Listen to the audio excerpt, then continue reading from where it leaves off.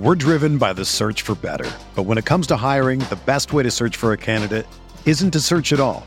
Don't search, match with Indeed. Indeed is your matching and hiring platform with over 350 million global monthly visitors, according to Indeed data, and a matching engine that helps you find quality candidates fast. Ditch the busy work. Use Indeed for scheduling, screening, and messaging so you can connect with candidates faster. Leveraging over 140 million qualifications and preferences every day, Indeed's matching engine is constantly learning from your preferences, so the more you use Indeed, the better it gets.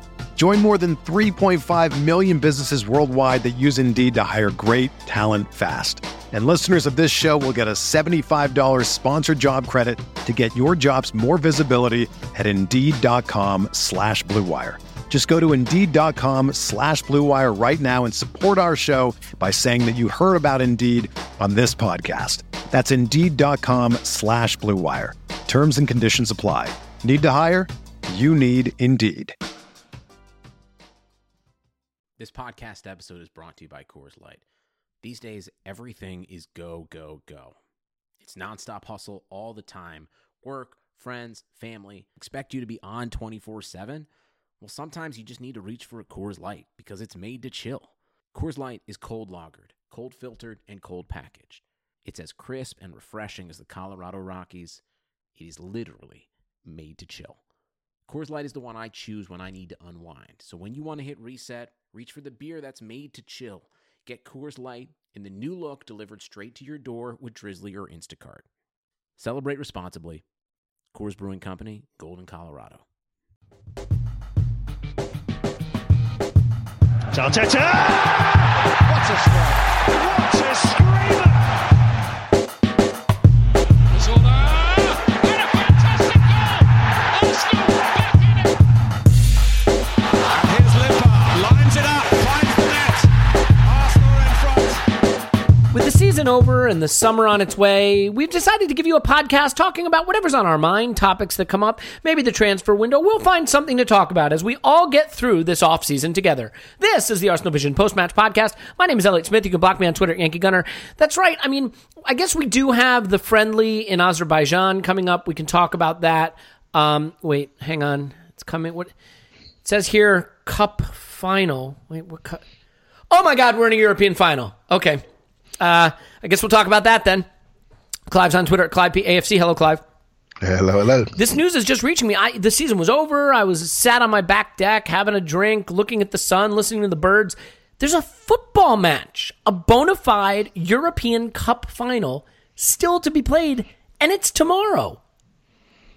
Did you know that? I did know that. That's crazy. It is the match of the decade. You know what's interesting is that, as far as I'm aware, it is the final match of the football season, that there is no football to be played beyond the match in Baku by any teams of any relevance or consequence. So that's good. I built this game up in my mind, mate. This is pretty big. This is big. Let me ask you something. I mean, right off the bat, so here's what we're going to do. We're going to talk about the game. We'll do a little pre-match bit here. Scott's going to be on Down the Line with his own sort of stats segment to just give you the stats breakdown of the matchup and what to expect, beyond all this brilliant qualitative analysis we're going to give you. But I also want to talk a little bit. We'll talk about Emery's press conference. We'll talk a little bit about some things happening in the wider world of football that could have relevance for Arsenal. And not in a good way, because that's how the wider world of football works. But I wanted to get your first take on this, Clive, just what you think the impact could be of the layoff. I mean, it's a long layoff between competitive games. Chelsea went and played in the United States to catastrophic consequences, quite hilariously, but not for poor Callum Hudson-Odoi. Ruben Loftus-Cheek. Right? Yep, that's the one. They're both yep. As it turns out, for different reasons. Yep. But so, we played behind closed doors friendly that Danny Welbeck dominated, as of course he did. Like, in terms of the time off, do you think it affects one team more than the other? How do you think it impacts the competitive levels of the game that we're going to have? I think you can flip into holiday mode quite quickly. I think it's going to hurt Chelsea a little bit more than us. I think because as a club, they've achieved their target. Their target was to qualify for Champions League, and they did it.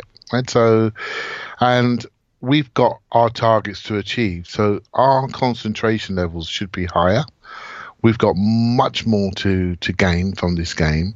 So when you know you've achieved your targets and you've got your Champions League bonus already stacked in your bank, it's going to be hard for you to maintain those levels of concentration, right? So I do think it's going to hurt them a little bit more. They've got more time to think about why are they not on holiday. Do you see what I mean? Yeah, of but course. a final is a final. And okay, Chelsea have won this one before, and some of those players have won it before, but a final is a final, and players will switch on for it. But I think it's going to hurt them. I think it will hurt us also. But we have got a group of defenders, or a couple of defenders, average age 106. I think I'll give them time to let the deep heat settle on those bones. And I think that'll be useful, because those players were really limping towards the end of the season. I think Xhaka's another one that's been carrying something, because he's been sort of limping, and Torreira another one who's sort of on the edge.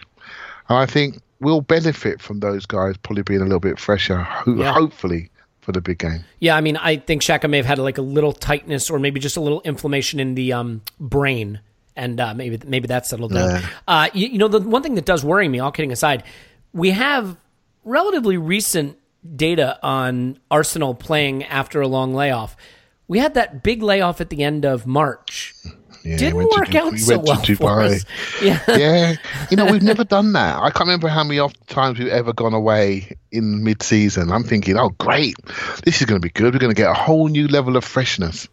It didn't seem to happen, did it? We sort of dropped away. We did get a whole new level. It was just a bad level. The level went down. Yeah, I mean, so obviously there's no need to analogize what happened at the end of March with what happened, what's happening now. I think the other thing that coincided weirdly with that March layoff is we actually came back from it having lost quite a few players. We picked up a lot of injuries, sort of contemporaneous to that layoff. So that makes that a little bit different. You touched on pressure. Let's talk about how that impacts these teams. So we do have all the pressure, having not won a European final in more than 20 years, and having not been in one since 2005 and 2006 season, and 2004-2005 season in Paris, obviously. Oh, 2006? 5-6, yeah, I was right. Thank you. Yeah, I had it right the first time. Never second guess myself, because I'm always right. Right, yep. Not necessarily a memory we want to keep in our minds. And then, we obviously have the weight of the expectations of that. We have the desire to qualify for the Champions League. Chelsea have, quite unfortunately won a Champions League. You have some very experienced players there, and they have qualified for top four, as you said. So you could argue that there's no pressure on them. There's plenty of pressure on Sarri, who may feel that he has one game to save his Chelsea career, if it's even salvageable, because hilariously they're considering Frank Lampard, apparently. So, for you, who do you think has the weight of the pressure, and how do you think that will impact the performance? I think Emery has more pressure, for certain. I think he knows his target still to achieve. Sarri's main target is he's never actually won a trophy, so he'll be focused on winning something. But there are rumours of him potentially going to Juventus, and I don't think he's going to cry himself to sleep if Chelsea decide to let him go, or will Juventus pay his release fee, which I'm not so sure they will do that. Right? So, and it'll be a big departure going for someone like Sarri versus someone like Allegri, when the playing styles are massively different. So that will be interesting. I think Sarri's reputation in Italy has not fallen due to his time in England, and I'm not so sure how much he's in love with England, and I'm certainly not sure how much Chelsea fans are in love with him. I said before, that day at Cardiff was a pivotal day.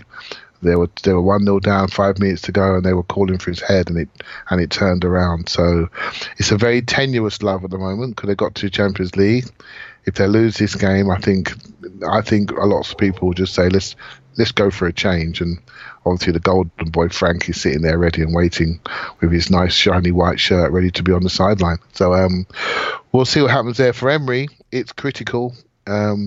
His statements this week about winning to build, I think, was really interesting. It's the first time he feels as though he's got opportunity to build something. That looks good on print, but let me tell you, a lot of people will think if you don't win this one, your time to build is going to be reduced. right? So maybe within the club there's a lovely feeling of we want to give you time to be do something without the pressure of having to win. But that's a question in itself. Is the atmosphere at Arsenal the right sort of atmosphere where you have to win? I think Peter Cech spoke about this today also. I think the pressure's on Emery hugely to deliver, but I think the way he's prepared for this game and the way he's prepared Arsenal for his game has a level of seriousness, and I think we're going to be all right, Elliot. I really do. Do you think that his experience in the final of this competition is a big benefit to him and to us in this particular game? I mean, obviously he's won this thing 3 times, and that experience of being in this final, the timing of when it occurs, the preparation for the one-off big game, is sort of all understanding all the intricacies of the day and how it goes and preparation for it. I mean, do you feel that experience, this is where that can really pay off?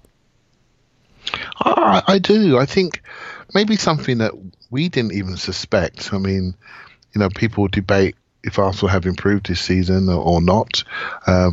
But for a lot of the top 6 games, we have looked better. For a lot of the European knockout games, we have looked better. And we seem to have managed these moments quite well. And there's been a level of focus and hunger.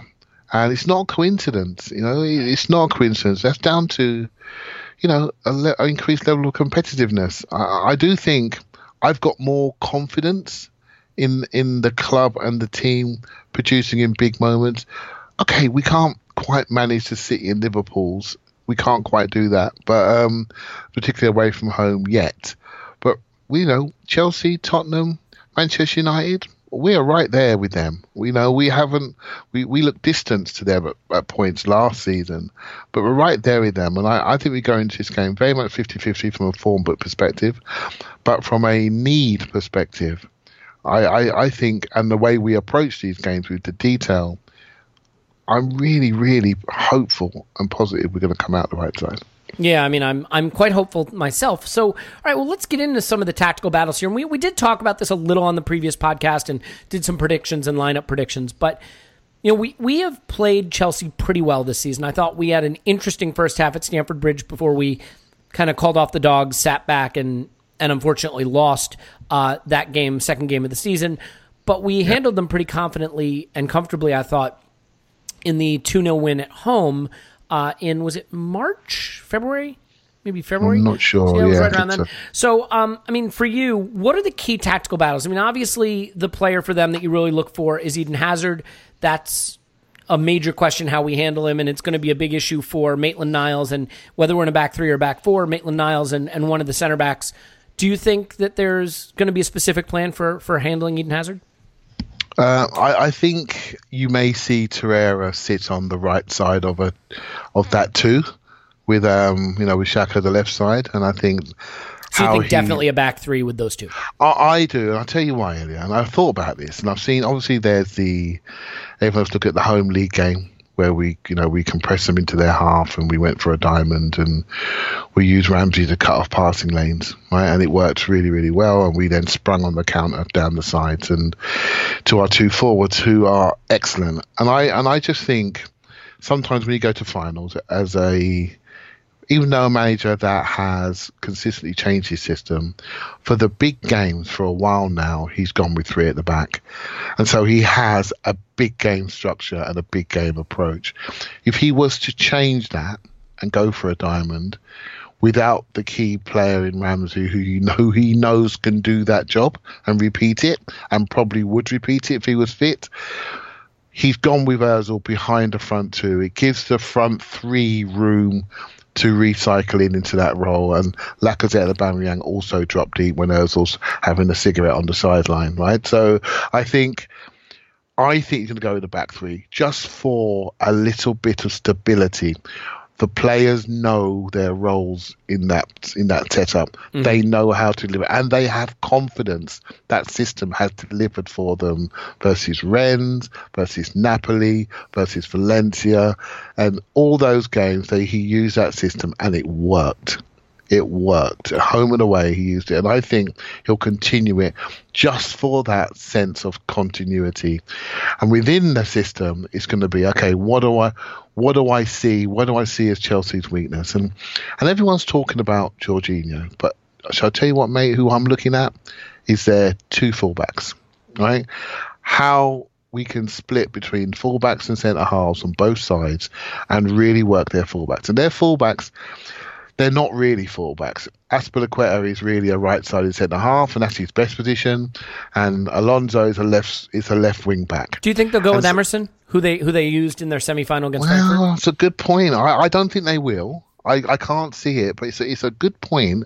I can't see it. I just don't feel they will make that change. And I'm not sure. No, I haven't had a good look at Emerson. I see him as quite similar to Kennedy in some ways, and not just appearance, but a bit more of a technical running fullback that crosses rather than Alonso, who's really a striding fullback that underlaps diagonally into the box, has got a huge box presence with his height and physicality. So can't defend to save his life. Can't defend to save his life. And so, Elliot, I do feel this is the channel, that right-hand channel, Aubameyang in between Rudiger and David Luiz. That right-hand side, Alonso, I think that's our angle to really get at them. But what they're going to do, they're going to work, Aubameyang's going to naturally work back to double up with Hazard. So can he do the work rate to also be our most dangerous forward in that right-hand channel? I think it's going to be really key, that right-hand side. But it's going to be wing-backs versus their fullbacks, and how we can be brave enough to say to Maitland-Niles, you go, we can handle Hazard if he drops in, but we got to make sure that if Maitland-Niles does go as a right wing back, we give him the overload opportunities and we really play him in. We don't have our wing backs going up and just spectating, right? So I think it's very important that we select our runs. So I'm looking at their two fullbacks and thinking, that's where we get in. Do you remember the home game when we had all those crossbacks and cutbacks and how we got in on their fullbacks so easily? Do you mean the game at Stamford Bridge, actually? Sorry, mate. Yeah. Yes, that's the game I meant, yeah. And Bellerin was a really big part of that. So there's a lot of responsibility on Maitland-Niles, because if it is Shaka Torreira, Shaka prefers to spray the ball out to his left side, right, on his stronger foot. He prefers to spray it out to Kolasinac. We're going to need to be able to get the ball to the right side and access Maitland-Niles, who's going to have to really be up and down the wings if he's playing against Alonso. I totally agree. I think it's very important when you go to a final that you don't just, we all think about Jorginho, we think about Hazard. That's what fans do, because we watch the game with a little bit of fear, as it builds up to it. But I'm telling you now, I'm thinking they're weak in their fullbacks. Can we get in those areas early, direct passes into our wing backs, and we drive in an overload on their fullbacks and get the cutbacks that way? I think that's the way to make them pull out of their shape. You need to make Hazard pull out of his shape and say, okay, I'm not getting the ball. Because when he doesn't get the ball, he goes into the middle. If he goes into the middle, then we can get him in there in the crowd scene. If you allow him to get easy service, he gets his confidence up, he starts driving, he starts accelerating, and when he runs, it's like he's on a motorbike, right? So it's very difficult to stop. But I do feel if we push into their wide areas and force them to adjust to us, that's the way to get on top, and that's the way to create the initiative to get the first goal, which is going to be quick. Let me ask you this, because I think this changes the dynamic a little. Look, we're not a team that imposes ourselves on the opposition, even in the best of times. We aren't the possession team we once were. And even in the home game, where we went with the back four and essentially had four midfielders, we still had 35% possession. Now, some of that is going to be game state, right? Because we got a 1-0 lead early, a 2-0 lead early enough, and they had to chase the game, and we could sit back a little. But if they can't play with Conte, and it looks increasingly like Conte can't play, they look very soft in midfield with Jorginho, Kovacic, and Barkley, if that's in fact how they go. But I see a different challenge, that Kovacic coming in for Conte gives them even more control in midfield, and that we're going to really struggle to maintain possession or to get the ball off them in midfield. How do you think we counter the fact that they could be looking at, again, another game of 65, pushing 70% possession, and the fact that sometimes when we played the back three in those kinds of games, what I've seen is that the departments get disconnected, that our distances become a problem, and that the strikers find it hard to get into the game, that Ozil is dropping to collect the ball all the way in our half. That's the pattern of play I worry about. Ozil dropping into our half, the strikers, 20, 30 yards away from the midfielders and not really being able to get into the game. I think it's a good point to raise, right? So the disconnect is key. So in all of our big, good games, we've been connected to our front two. And even when we haven't, the front two have bailed us Is that because we're winning the ball higher up the pitch? I mean, to me, where we've done well, and sorry, I totally cut across you, but just real quick. No, that's cool. It's not that we've built back to front well in big games. I don't think we've done that, but what we've done is shorten the pitch and recovered the ball further up so we don't have to build through midfield and we can create opportunities in transition. See, I don't think Chelsea are going to press us, but I still would like to get the ball into forward areas a little bit quicker. Yeah. I don't think they're great at the back. I don't think, but you just need to make them defend. Your point about, losing control in midfield, my only slight doubt to that is Chelsea haven't really got a fast centre forward. So they can't really run in behind. So Pedro comes short, fires shots. If Willian plays something similar, Hazard doesn't run through lines without the ball. So they're not going to run through us. So if we can keep pressure on the ball, then, the ball to Hazard is going to go into his feet. Then he starts to go. They do little 1-2s, get shots off or crosses into larger forwards or diagonals into forwards. So I don't think that we're going to be stretched deep. So I think it's important we stay as high as we can to compress the space. I mean, when you're talking about Chelsea and Arsenal, the reason why we're a bit edgy about this game is because we're flawed. We're both flawed. You look at our defenders and I say compress the space. It sounds great, doesn't it? Compress the space. But then you're thinking, crikey, Monreal's not that quick. And then you're thinking, Koscielny, 2 weeks off, he's quite sharp, but not as quick as he used to be. And Socrates will be in that Hazard channel getting ready for his first booking, right? So it's going to be challenging to keep the play compressed, knowing when to drop off. And then you go into midfield, you think, wow, what have we got in there? Xhaka, how mobile is he? Can Torreira do all of the jobs and get across and do Hazard as well? We saw against Valencia, they switched that ball to the right-hand side on the diagonal, and I thought we were weak. Right, so yeah, I was just about to say that. I thought we were weak against Valencia with that too, the long ball into the channels. Yeah, into the right-hand channel. And I just think, and if you're playing against wing-backs, you would switch it from Chelsea's right to our left and try to get one-on-ones with Maitland-Niles. Now, Maitland-Niles is a tremendous one-on-one defender, but sometimes early in games, it just takes him a while to get up to the speed to work out what he's got to do. He's got the speed and the recovery. He's sharp in the challenge. If he's awake, one-on-one, he's fine. Can he do enough to hold people up, to other people get around? Not so sure. Is he experienced enough? Will he dive in? We're just not sure. He's a 21-year-old young man. We're not sure against him playing against that level of player. We're talking top 5 player in the world, right? So it's going to be a challenge. But I do think there's one player that really needs to play to shape this game, and I think and that's Mesut Ozil. I do think how he plays and how we play through him is going to be important because no one's talking about him. No one think he's going to have a great game, but most of us think he's going to play. Well, if he has a great game, we're going to win, right? And he's going to cause them so many problems in behind, around Jorginho, receiving the ball, laying balls through, and he's almost like our secret. But he's our highest paid player and mostly our biggest problem. But if he plays well, this is going to be a breeze. It's cigar times, right? Because he's that good.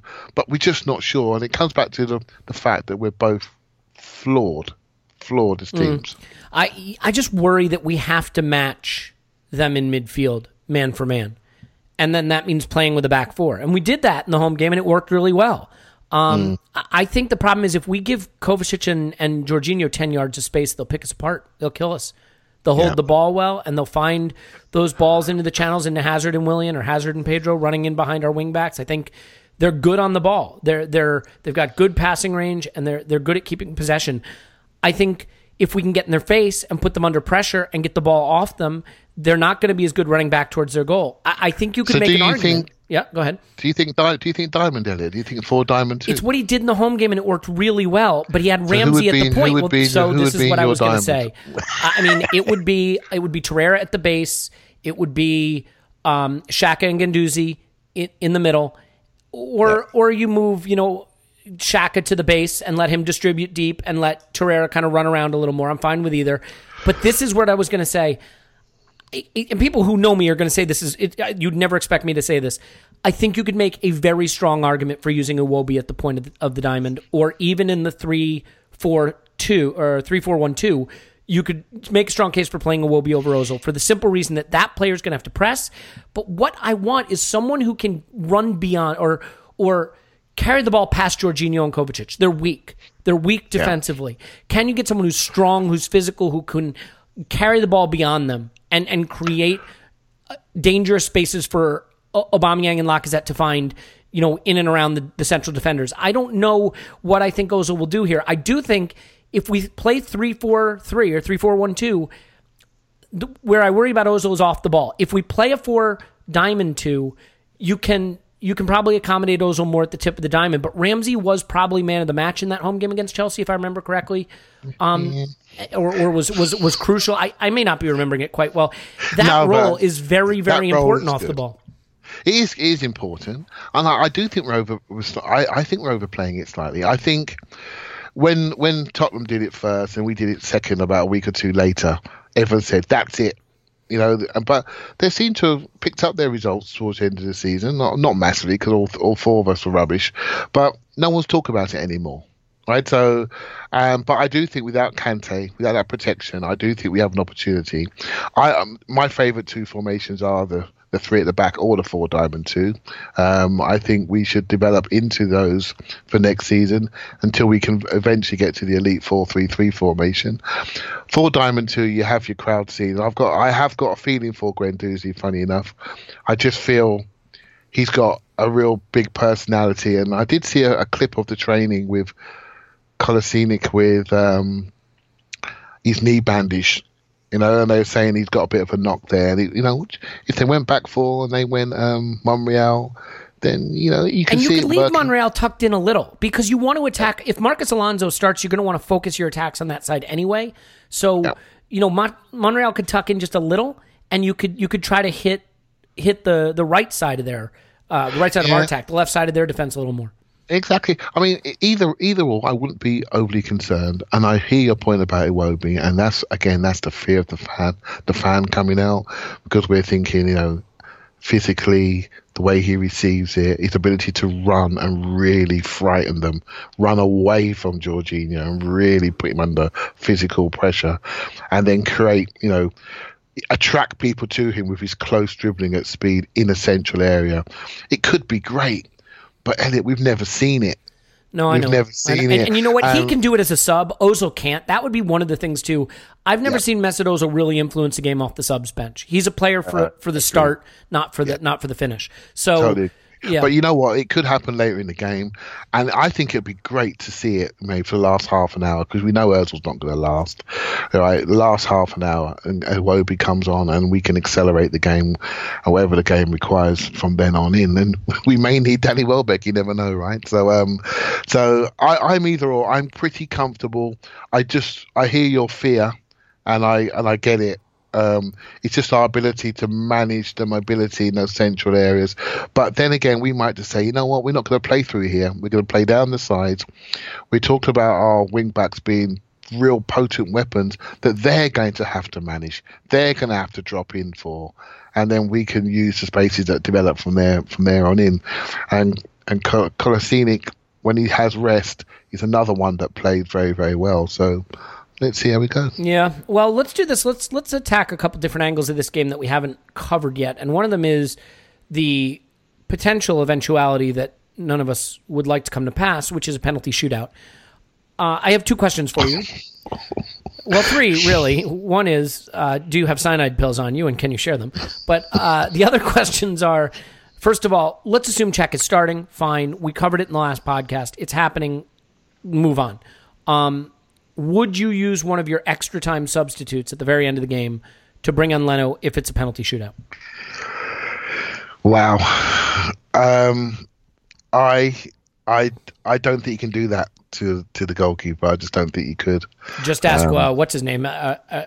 Who was it? It was Chelsea, right? It was Kepa, yeah, Chelsea, who wouldn't come off. No, goalkeepers don't like that because you're saying you don't trust them. And I mean, he's an old man. He's creaky. Do you want a creaky old guy stopping penalties? Well, if he goes to penalties, we all know he's not saving any.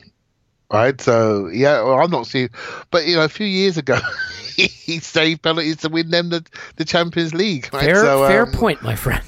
So it's a difficult one. So your answer is no, you wouldn't do it. My answer is no. Okay. If Emery said, how can you not trust him? Is what he said. But he also said, I want to do something special for the final. And some people are speculating that he may lead the team out but not play. We just don't know. He's going to play. So, let's see. Give me this. Who are your penalty takers?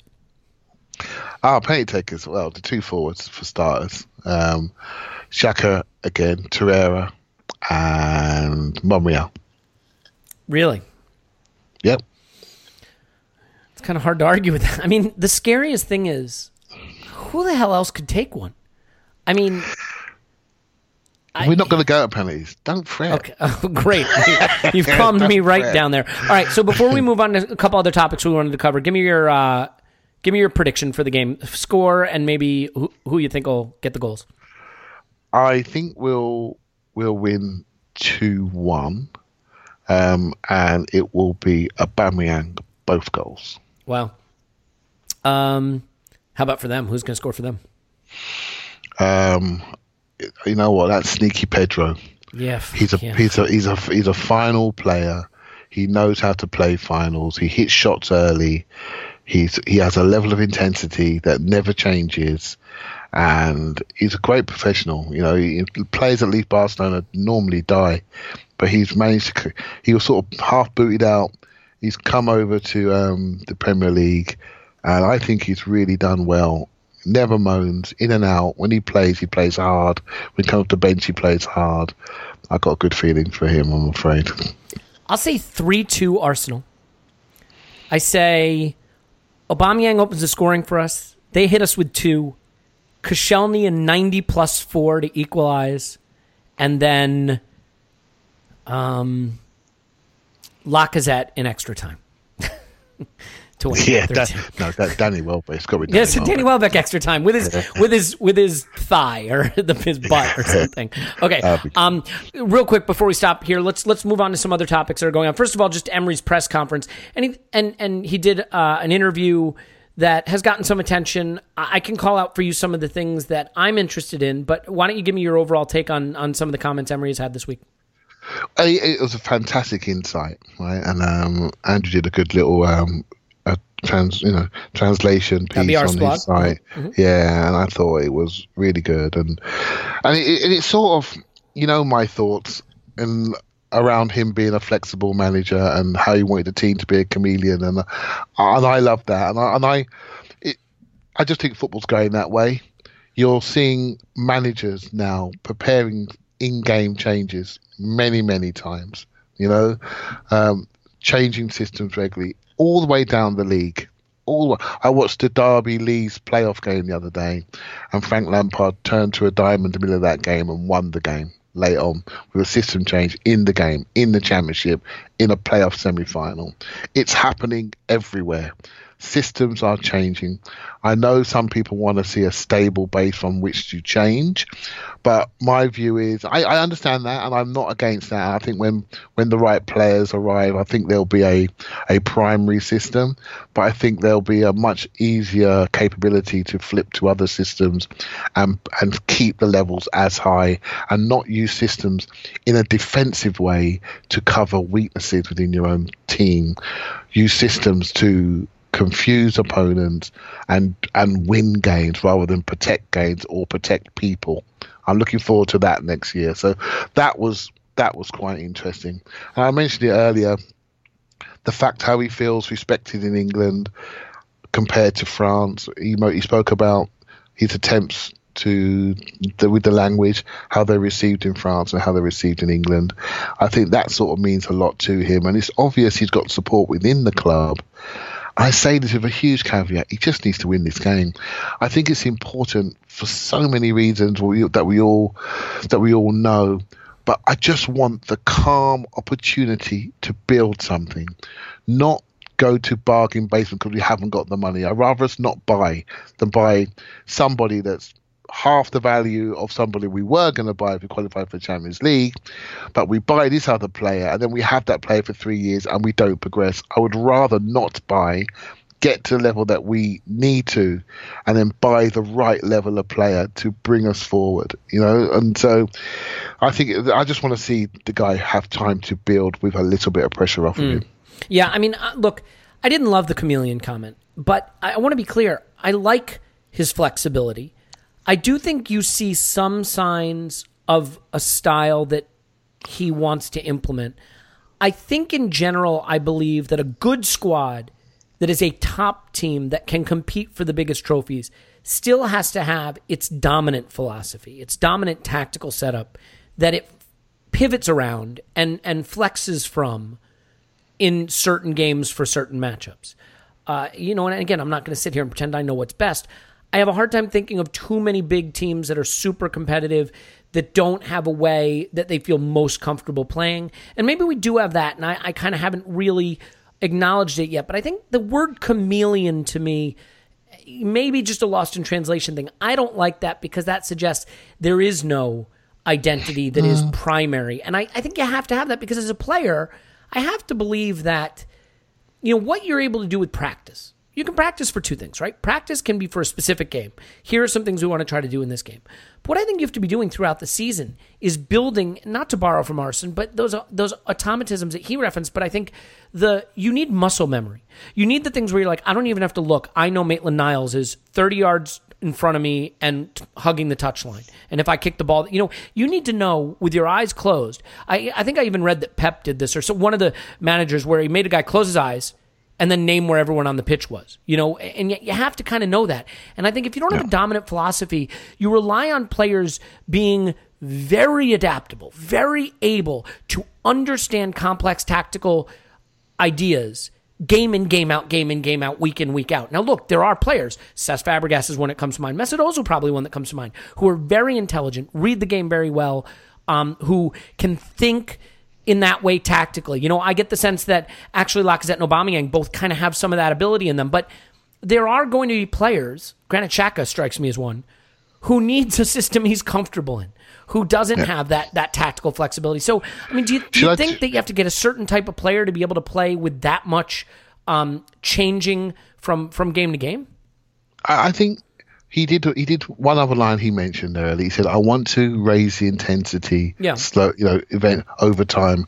And I was so pleased to read that, because once you have the intensity required to play at the very top level, it makes change easier. But if we just talk about the two formations of 3-4-2-1, 3-4-1-2, or the 4-diamond-2, right? The midfield construct, Xhaka's still at the base of that midfield, right? He's still in the same situation, but actually in the diamond, he's got two people left and right, rather than having someone just to his right, for example. So, but his role doesn't change massively. You have fullbacks. Our fullbacks are like wingbacks anyway, but maybe they will be a little bit more conservative in a 4-diamond-2 than it would be with a 3 at the back system. The centre halves, they're comfortable going from a 2 to a 3, and it's very difficult to say which one's better for them, right? Depending on who we have available. And so what you have, I keep saying before, you have this interior and you have this exterior. You can almost change the temperature of your team by how you manipulate the interior of your team. And you can then go to different game states. And I think that's what we meant by chameleon. You can crowd central areas with different systems, and that allows you to pressure the opposition in different ways, and also to build your play in different ways. I honestly, mate, I tell you now, it's not that difficult for a player, because we still got 2 4s in both systems. We still got a 1-10 behind those two forwards. That doesn't change. So how we score doesn't change. How we exit doesn't massively change. But what it does allow is that interior to manage game states. Now, when we have the intensity that we need, we can go to another level with that. We can now press people off the ball much more aggressively, have far more transition goals, and really dominate areas. And when teams change the pace on us, we can recover and we can be better to manage moments of pressure compared to what we did at Leicester and Wolves, for example, where we just did not cope, did not stop balls coming into our box because we couldn't cope with the running power in centre midfield. So I hear what you're saying, and I sort of agree with you, Elliot. I think but maybe that one system is the three at the back, because probably the one we've used the most in recent weeks. But I still don't think he would use that if he had the players that he would really like. And it's going to be so interesting to see what he settles on, whether it's the 4-2-3-1, which some people think that's his system. I'm not convinced by that, by the way. Or will he go to a PSG flying V, or will he go to a 4-diamond-2? I'm not sure, but it's going to be interesting to see what he does next year. Yeah. Next year, I think we're going to learn a lot more because, to some extent, whether he gets the players he needs or he doesn't, he's going to have he's going to wind up showing us one way or the other what he really prefers to do with this team. And, we won't necessarily... Right now, I think there's a lot of people writing things off as it's his first season. He's trying to fly the plane and learn, the parts of the plane all at the same time. We'll see. Let's finish with this, because I've just had my mind on this, and I'm kind of curious. Well, two things. So first, Petr Cech made the comment that at Chelsea, defeats hurt more, that even after a draw, the dressing room was, inconsolable, and that at Arsenal, maybe it's been a very comfortable situation. And Emery referenced that he wants the defeats to hurt more. He wants to make it a more competitive place. Also kind of contradicted himself a bit by saying in my previous jobs, I was trying to avoid getting sacked. I had to win to avoid getting sacked. Here, I want to build something for the future. Just curious, pulling that all together, all that word salad that I just did into some sort of question. How do you feel about the English words that came out of my mouth in the last 60 seconds? Well, good job I read the articles. I know exactly what you meant. Thanks, please. And so basically, I think Cech's right. I don't, the Chelsea team that he was part of, they couldn't afford to draw because they were trying to win leagues. Right, so draws did hurt. Arsenal are just trying to be at the top end of the game, and I do think there's been a level of we play well when we really have to, and Cech pointed that out in the last 3 or 4 years. We've been a cup team, and when it really counts, we can drag out the performance, right? But there are some games we don't show. And West Ham away this year, I'm still trying to explain that to myself. What happened there? Literally blown off the park. So where does that come from? That can't be allowed to happen in a top elite football club. And I think we need to. There's a level of play when you like. You wanted. We spoke many times about the Europa League and some of those early rounds not having the youngsters play, etc. And I sort of alluded that I felt Emery wanted to just get everyone together. I think it's quite interesting. He raised in one of the interviews, he said some players did not want to play in the Europa League. So I basically told them, you don't play when you like, you play when I like. And I thought, wow, that's exactly what we need to see.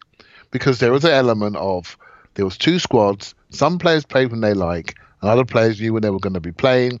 And the younger ones and the fringe players are the ones going to Eastern Europe on the rubbish trips in midweek, right? And then we hoped that our rested team would play well on the Sunday, and they didn't, right? So there was a culture of, well, I don't want to play in these games. So what Emery did by picking that first team squad was saying, I decide when you play, not you. And that's a culture change. And this is what we need to support him on. Because in the short term, that's what he needs to do. He needs to build a culture where every single week means something. Every game. Not some games. Every game. But that's, the last 2 years, our away record is shocking for a club like Arsenal. You can't just turn up and not play. And this is what we've been doing. And it's become the norm. No, that's got to change. And I'm going to change it. And if you don't like it, you're going to go. And it's going to be so interesting to see who goes. Because those people that play when you like people need to be gone. Really need to be gone. I'm not worried about that for Baku. I'm not worried about that at all. if they do it in front of the whole of Europe, they better clear out their lockers pretty quick, because there'll be a lot of people waiting to give them some stick. If we lose in Baku, let's make it because we were outplayed, not because we didn't play. Yeah, I think that's really important. Yeah. All right. So here's my final thing that I wanted to touch on now that I have control of my faculties again. There are rumors that there is a Middle Eastern group looking to acquire Newcastle potentially. And we know that there's money flowing into Wolves now and money flowing into Everton, and obviously we know what's going on at City. There had been some discussion of a takeover at Leeds too, I think by the PSG group. QSI, is that what it's called? So yeah, and Tottenham are prime for a takeover now. Prime for a takeover, but even still, have the stadium capacity now to sort of rival match day revenues of some of the other traditionally big clubs. My question for you, and it's one that I don't want you to do 10 minutes on, just a sort of quick overview. Where do you think what do you think the future holds for Arsenal in terms of our place at the big table, our seat, our ability to stay among the biggest clubs in England and indeed the biggest clubs in Europe, given that, we sit in this weird situation right now where we are loosely at or around the top 4 and certainly top 6 clubs in England, that we've had a few years away from the Champions League, that there are smaller teams now starting to reap the investments that we've seen totally transform clubs like Chelsea and City. Is this a precarious time for Arsenal in terms of where we could be a few years from now if one or two other clubs wind up with the kind of funding that we've seen transform other clubs in the past? It is a precarious time, and the Premier League is where it's at. It's the most watched league, so the TV revenues are only going to get bigger, especially the global TV revenues. And so everyone wants a piece of the pie. They don't want to spend billions on the big clubs. If they can buy a club like Newcastle for 350 million, that makes a lot of sense. I think City they bought for 200 million. He didn't even register a headline in Abu Dhabi. He didn't register, right? So basically that's nothing. That's chump change. And look what they've done with the investment, right? So I think it is a real issue for us, but not just us. And this, I think, for all of the teams. I think the Premier League is a massive threat to all of Europe. And it's interesting to see what the Real Madrid guys said about Man City. And I think the rest of Europe is really concerned because Spain, for example, without Messi, who's watching that league? Who's watching it? Italy, it's been a dead league for a while. Ronaldo's gone there. But there isn't level of investment. There isn't level of TV revenue. In England, we see France as a talent bed to bring more players over to the Premier League.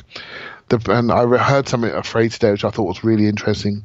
The Premier League could end up being almost like the NBA, to be that one league that's so good that everyone else is an offshoot of that league. Now that could be being a bit dramatic given the TV revenues of Real Madrid and Barcelona and their pure size and dimension. But what it could lead to, Elliot, and it could lead to this, and that is moving towards a Super League to protect against exactly what you just said, to protect against the Leeds and the Newcastles.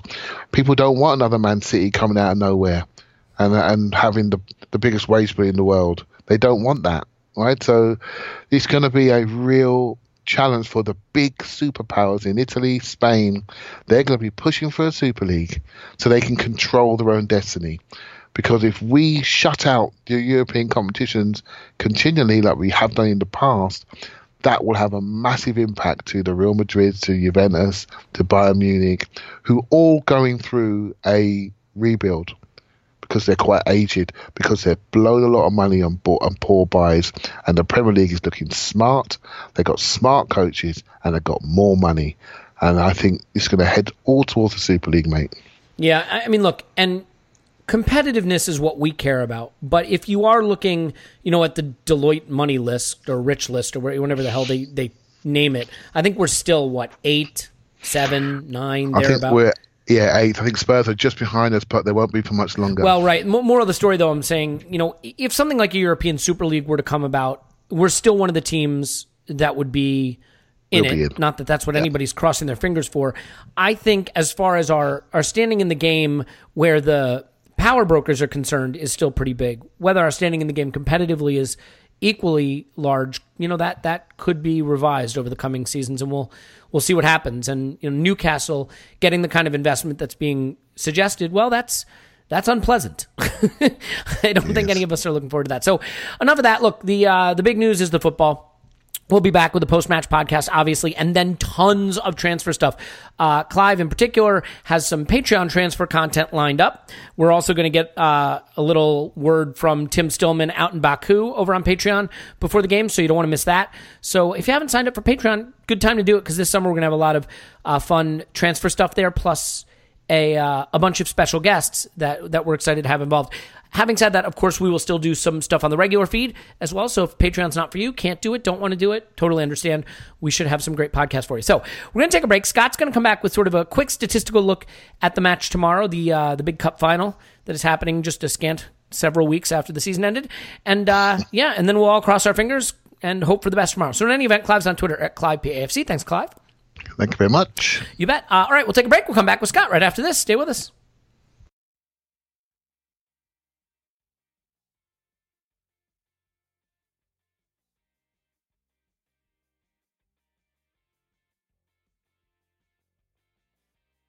All right, we're back, and now I have Scott with us to give us the statistical look at the match, what we can expect to happen as the model puts it. This model, of course, is inside a spreadsheet in his computer, not on the pages of a magazine, but it is still, hopefully, just as attractive and alluring, because hopefully it says that we'll win this game. Scott's on Twitter, _that_crab. Hello, Scott. Woohoo! Yeah! Did you think you were Paul for a second there? I was for a second. It's been so long since I've been on that I forgot my signature move. It's the same one you do on YouTube. And if you haven't seen it, Scott and I have been doing YouTube videos on YouTube. And they've been a lot of fun. Yeah. We've been doing them live, but then they live there, so you can go check those out. The last one we did had a lot of transfer stuff on it, so if you're jonesing for some of that before the season is even properly done, you can. Scott, let's dive right in. I guess the easiest way to get started is just to say, what does your model have for an outcome of this one?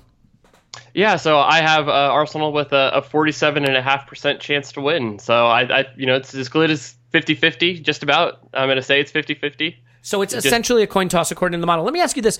What are the factors that it takes into place for a matchup like this? Is that pulling performances from predominantly the Premier League? What does it take into consideration in arriving at that statistic? So for this one, it does take into account the Premier League and the Europa League.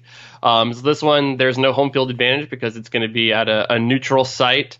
It's about as neutral a site as you can get, I would say. Well, exactly, yeah, technically not, because one of our players can't attend it, but yeah. Okay. Yeah, I mean, it's going to be almost a behind closed door. I mean, it'll be interesting how much of that stadium is actually going to be filled when they kick off tomorrow. So then, it'll take it. I don't have any injury adjustments in here. I do find that can be a little bit harder to kind of figure out. There is a slight adjustment for form based at looking at the last 10 matches overall, just to try to capture if there's been anything that's changed over, a little bit shorter period of time over, a full season's, data. So those are kind of the big factors that go into it. So it'll be interesting. In regular time, I expect Chelsea to win about, just under 40%, Arsenal 35%. So there's a pretty good chance, I think, of extra time in this match because these two teams are pretty evenly matched.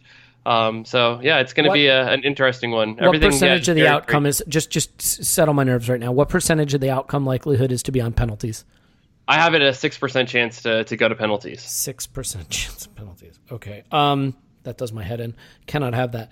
So, all right. So you have us as basically a coin toss.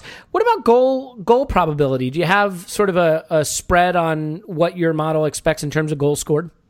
Yeah, so both teams are expected to score. Not scoring. Arsenal, they score 80% of the time. Chelsea score, 80 or 70. Or sorry, a little bit more than that. That's about 95% of the time or so. Wow. Actually, that's a little bit less. I can't do math today. It's a good thing I'm a math person. Good thing. About 85% of the time, Chelsea score. 80% of the time, Arsenal score. So I do expect goals in this one. Most of them, it's pretty bunched together because I do rate the teams slightly or pretty close to even. Chelsea might be a little bit, they have a little bit higher variability, can possibly score a few more. But so is the highest probabilistic outcome 1-1? 2-2. Yeah, those ones are the two highest outcomes. Okay, so let's go back for a second. We beat Chelsea pretty comfortably at home 2-0 in the Premier League. And I'm curious if we can take anything away from that performance in the XG in that game and how that game played out. Were we as dominant in underlying metrics the last time we played Chelsea? And when you look at that game, that was in a back four. We played with the diamond in midfield with the two strikers up top. Is there anything from that game that you can extrapolate in terms of how it might impact the final? It's a little bit tough because, Arsenal, that was when they had Ramsey. They still were able to play a back four without, things. So it's a little bit harder because that last one happened in January. So that's, a good 5 months ago. From now, I guess you can take, solace in that in both matches Arsenal played, they actually did, outperform on XG Chelsea. So even in the very second match of the season, Arsenal did out-G them in that match, even though they could not, get an actual win in that one. So I think that this is a team that Arsenal matches up well against. Because Arsenal do have the ability to hit on the break as well as, kind of be comfortable in possession. They can do that against Chelsea, who want to play so, much with the ball and will push players forward and leaving space. So I think it's going to be interesting how Chelsea actually kind of deal with Arsenal instead of kind of the other way around. I think they have big questions if they're going to start, say Alonso, or it's going to be, is it Ederson? Emerson, is that right? Emerson, yeah, Emerson.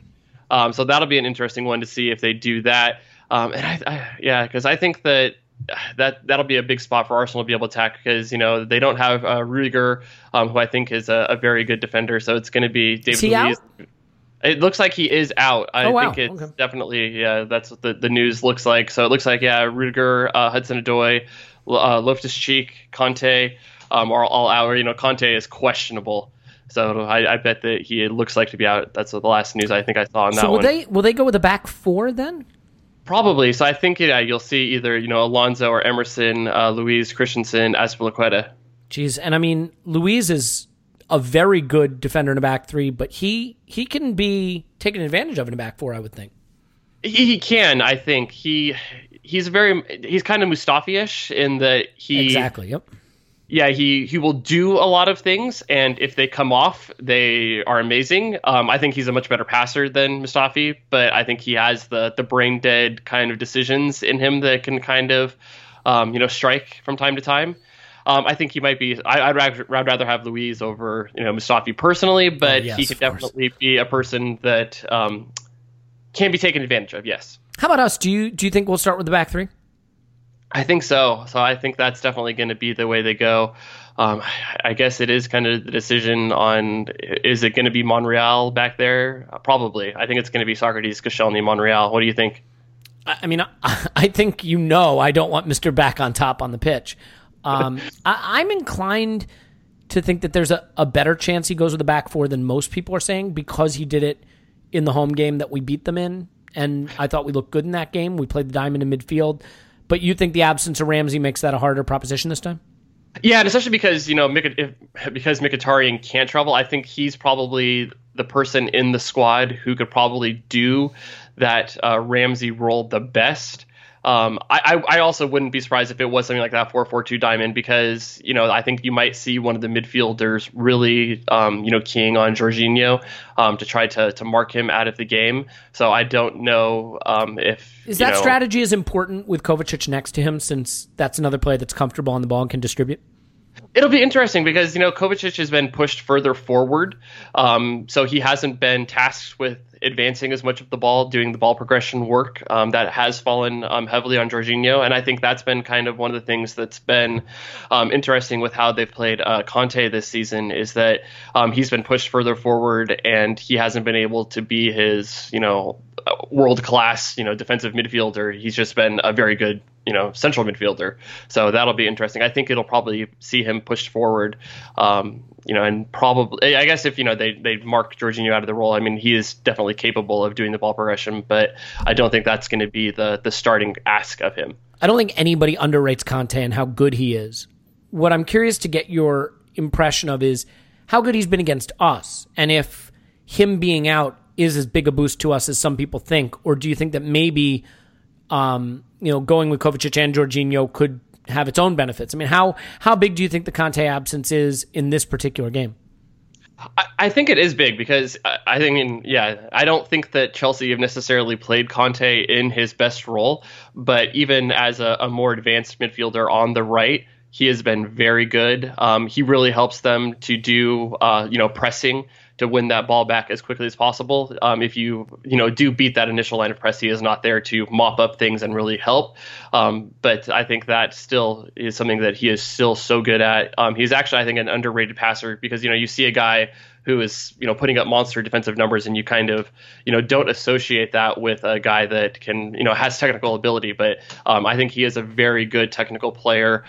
He's not a dribbler, but I think he's very comfortable on the ball. He's not a guy that, you press and he is going to panic. I think he's a big miss for Chelsea.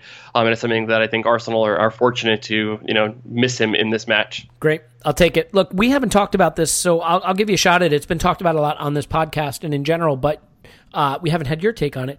The Cech Leno thing. I presume Cech is going to start. Let's assume that for a second.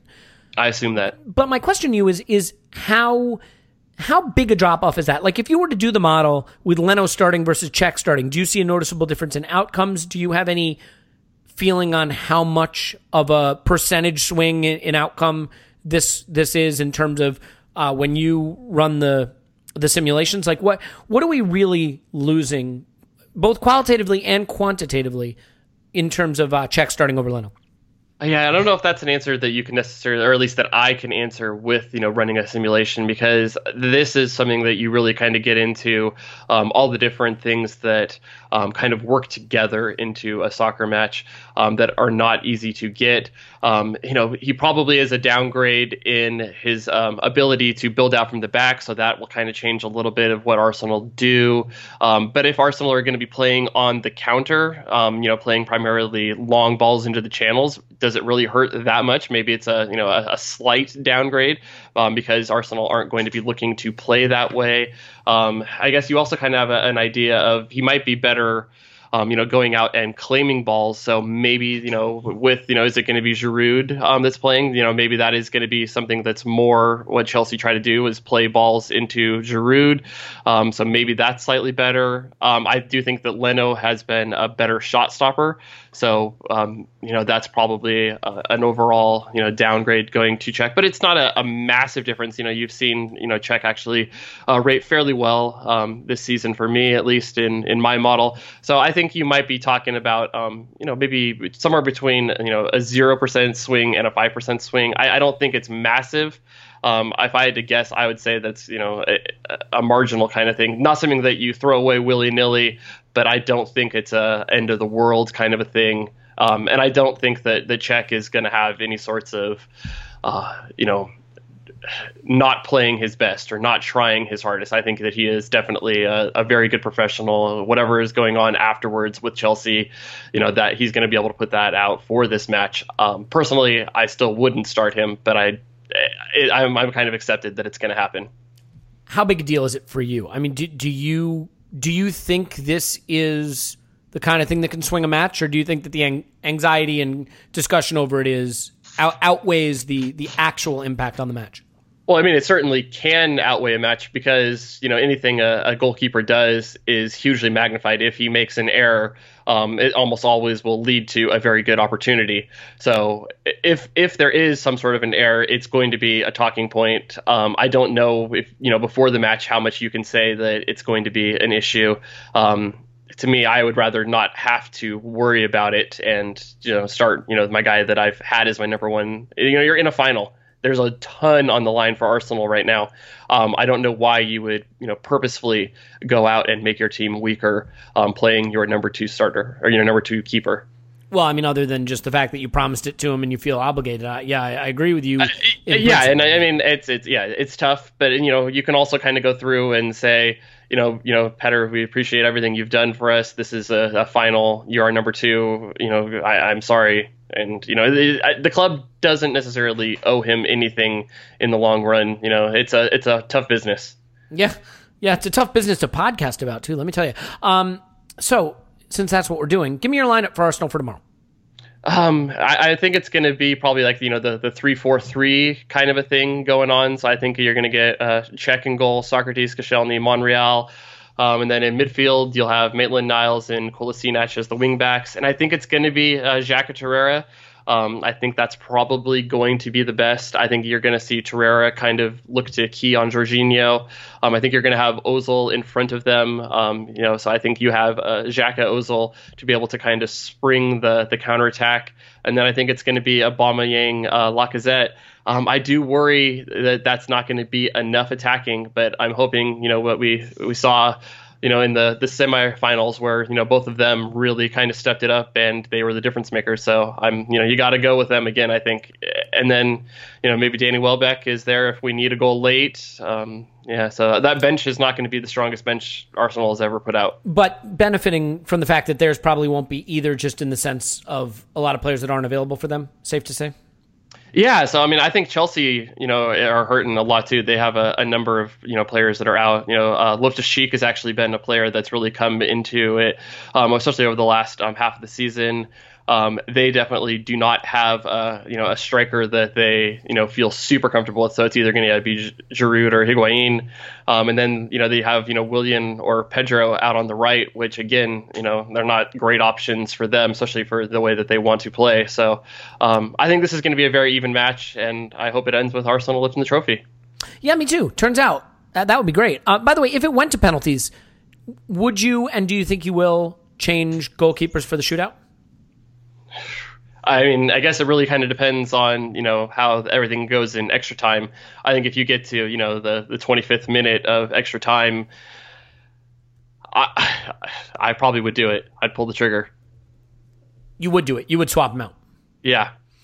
Yeah. He's just so bad at saving penalties. I have no confidence in him saving something. We'd have to, bet on Chelsea, missing a penalty, not having one saved. One other thing, just before we start to wrap up here, as far as the pattern of play, you talked about, will it be enough attack? The thing that has worried me in the past with the back three is the attack getting sort of cut off in the midfield, Ozil having to drop really deep to collect.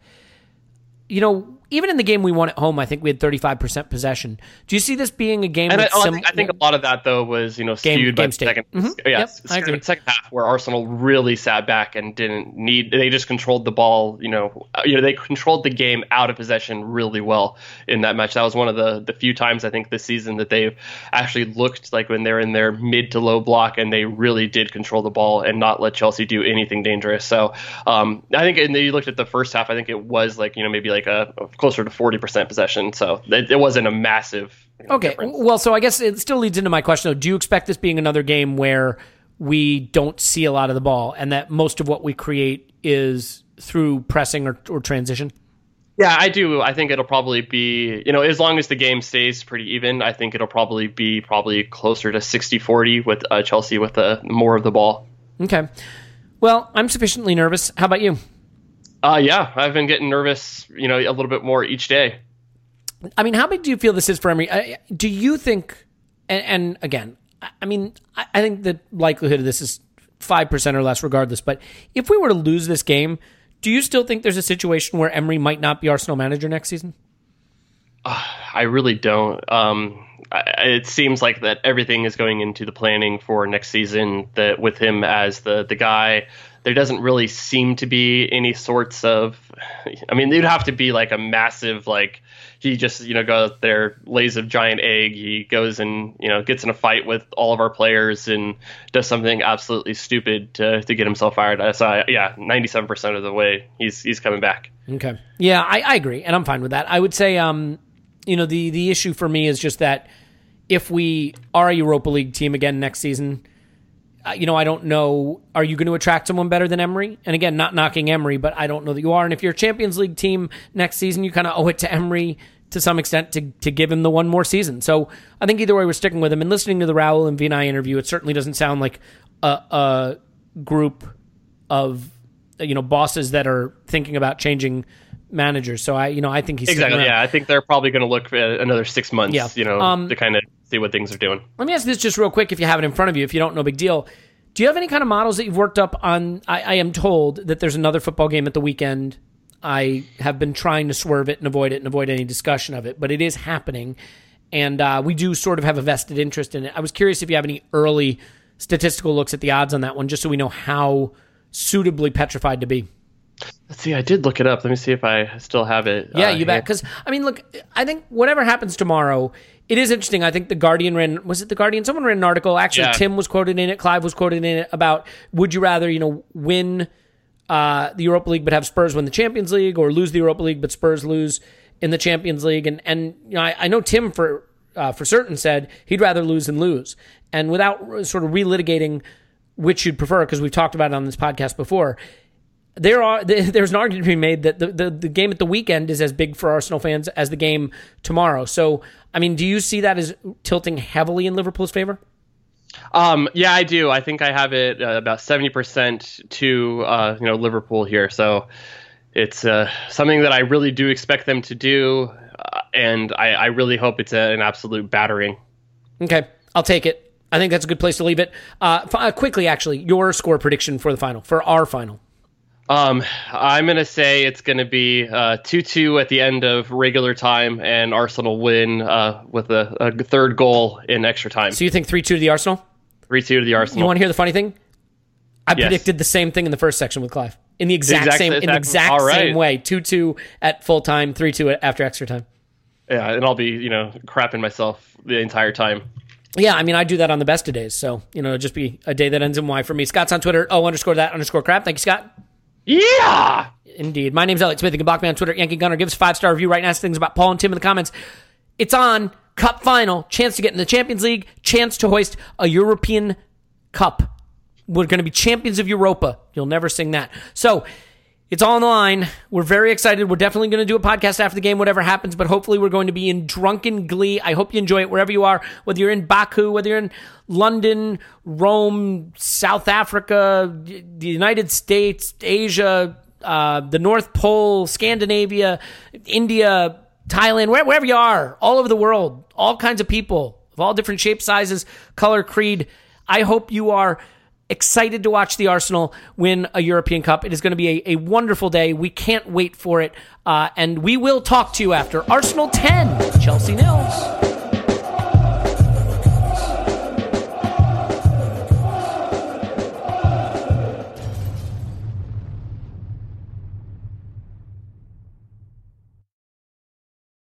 Everyone is talking about magnesium. It's all you hear about. But why? What do we know about magnesium? Well, magnesium is the #1 mineral that 75% of Americans are deficient in. If you are a woman over 35, magnesium will help you rediscover balance, energy, and vitality. Magnesium supports more than 300 enzymatic reactions in your body, including those involved in hormonal balance. From functional medicine doctors to mental well-being and female hormone experts, we all know that magnesium is the one mineral to improve all aspects of well-being and health. But which one? Magnesium Breakthrough from Bioptimizers, the trusted choice recommended by leading experts with 7 best-absorbed forms of magnesium to ensure your body receives the support it needs for overall well-being. Go to bioptimizers.com/balance today and use code BALANCE10 for 10% off. Support your journey to wellness at bioptimizers.com/balance. Magnesium Breakthrough from Bioptimizers, your foundation to optimal health and vitality.